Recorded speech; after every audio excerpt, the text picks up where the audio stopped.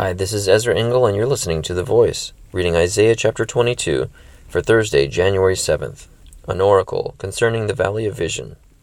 What troubles you now that you have all gone up on the roofs, O town full of commotion, O city of tumult and revelry?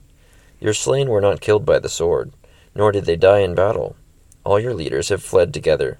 They have been captured without using the bow. All you who were caught were taken prisoner together, having fled while the enemy was still far away. Therefore I said, Turn away from me, let me weep bitterly. Do not try to console me over the destruction of my people.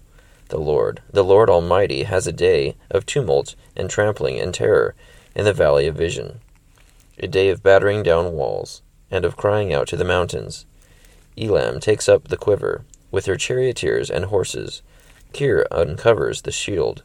Your choicest valleys are full of chariots, and horsemen are posted at the city gates. The defenses of Judah are stripped away. And you looked in that day to the weapons in the palace of the forest. You saw that the city of David had many breaches in its defenses. You stored up water in the lower pool. You counted the buildings in Jerusalem, and tore down houses to strengthen the wall. You built a reservoir between the two walls, for the water of the old pool, but you did not look to the one who made it, or have regard for the one who planned it long ago. The Lord Almighty, called you on that day, to weep and to wail, to tear out your hair and put on sackcloth. But see, there is joy and revelry, slaughtering of cattle and killing of sheep, eating of meat and drinking of wine. Let us eat and drink, you say, for tomorrow we die. The Lord Almighty has revealed this in my hearing.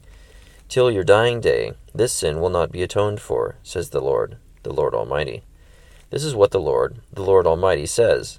Go, say to this steward, to Shebna, who is in charge of the palace, What are you doing here, and who gave you permission to cut out a grave for yourself here, hewing your grave on the height, and chiseling your resting place in the rock?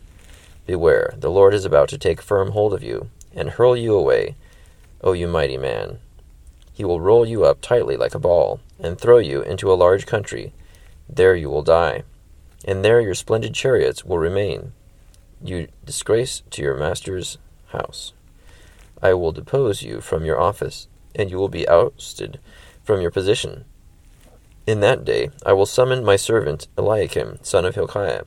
I will clothe him with your robe, and fasten your sash around him, and hand your authority over to him. He will be a father to those who live in Jerusalem, and to the house of Judah. I will place on his shoulder the key to the house of David. What he opens no one can shut, and what he shuts no one can open. I will drive him like a peg into a firm place. He will be a seat of honor for the house of his father. All the glory of his family will hang on him, its offspring and offshoots, all its lesser vessels, from the bowls to all the jars. In that day, declares the Lord Almighty, the peg driven into the firm place will give way. It will be sheared off and will fall, and the load hanging on it will be cut down. The Lord has spoken. Isaiah chapter 22. So this prophecy is about Jerusalem, and it seems to be pointing out that they are going to run away in fear, not even waiting for the fight to arrive, and their authority will be taken away and given to Eliakim, son of Hilkiah, and he is described like a peg driven into a hard place, a firm place, but eventually he will be sheared off and will fall, and everything hanging on him or dependent on his position will be cut down. So more destruction. Doesn't sound like very good news. Thank you for listening to The Voice.